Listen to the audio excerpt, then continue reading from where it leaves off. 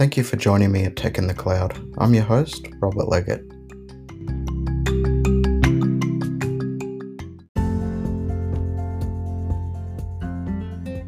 Please enjoy my blog converted to podcast.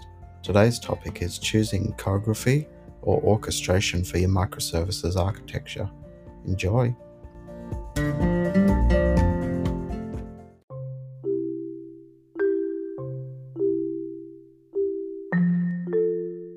Both choreography or orchestration are fascinating patterns. They are fantastic ways to manage the interactions, communication, and behavior between your microservices, and often there is not a one-size-fits-all approach you should take.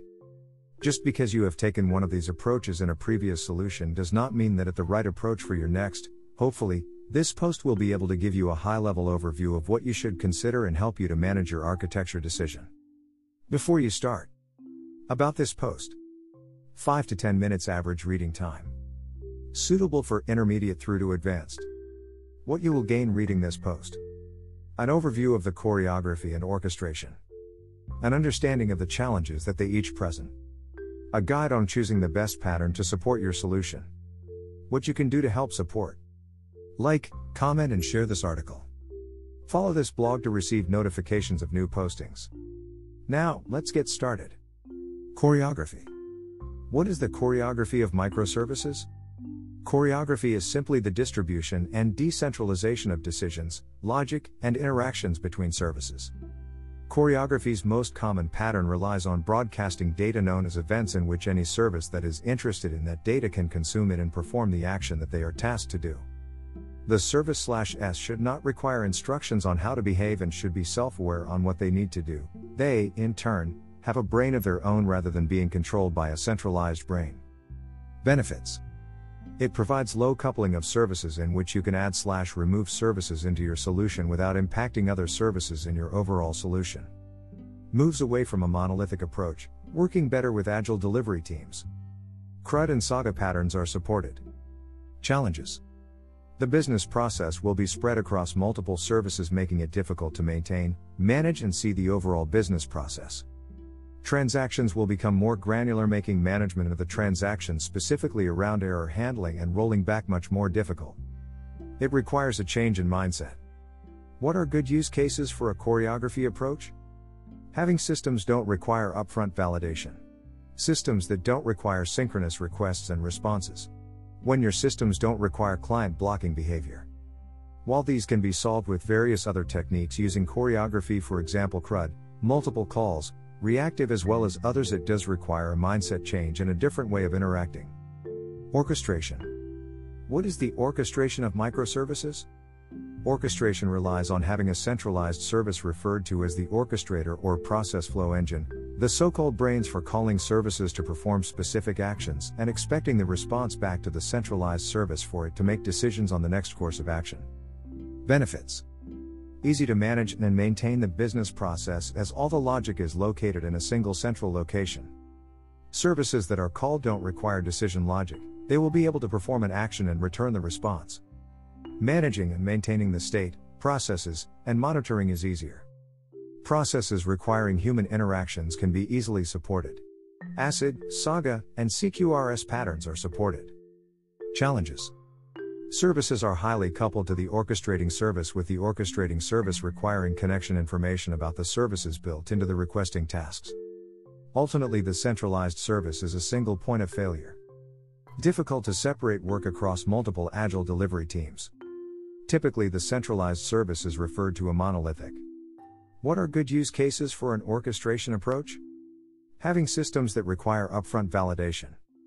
Systems that require synchronous requests and responses. When your systems require client blocking behavior. Hybrid. What do you mean by hybrid? Hybrid is a combination of a centralized service that makes the decisions and manages the business process, orchestration approach, however the communication to other services is performed through events, simplified choreography approach. Benefits. Easy to manage and maintain the business process as all the logic is located in a single central location. Services that are called don't require decision logic, they will be able to perform an action and return the response.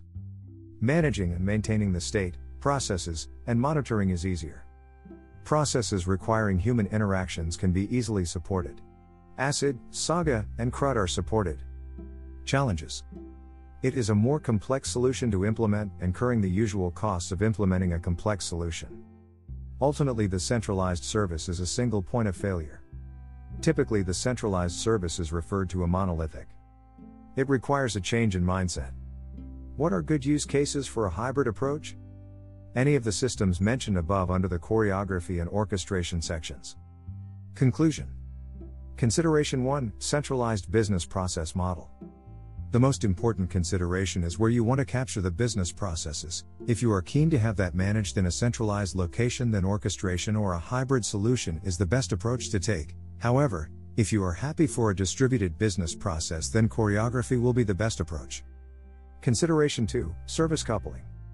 Is it important that you have services that are self-managing and are not dependent on who is calling them? If your main requirement is to have a loosely coupled solution, then choreography will be a good approach. If that is not a key consideration in your solution, then orchestration or hybrid would be a good approach.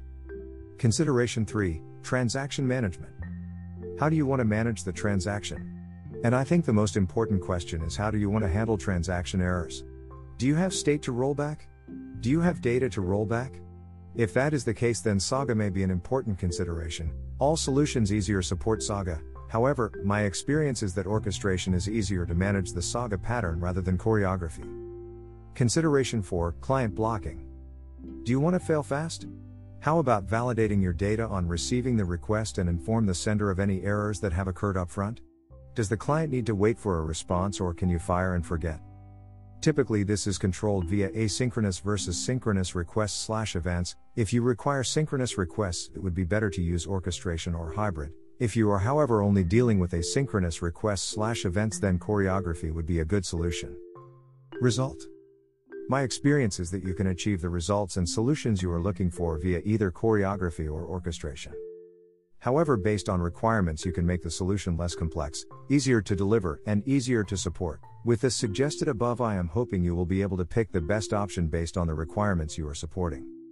Resources.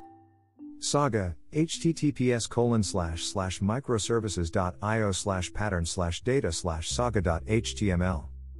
CQRS, https://microservices.io/pattern/data/cqrs.html. Did this help? Like, comment and share this article. Follow this blog to receive notifications of new postings. View previous postings.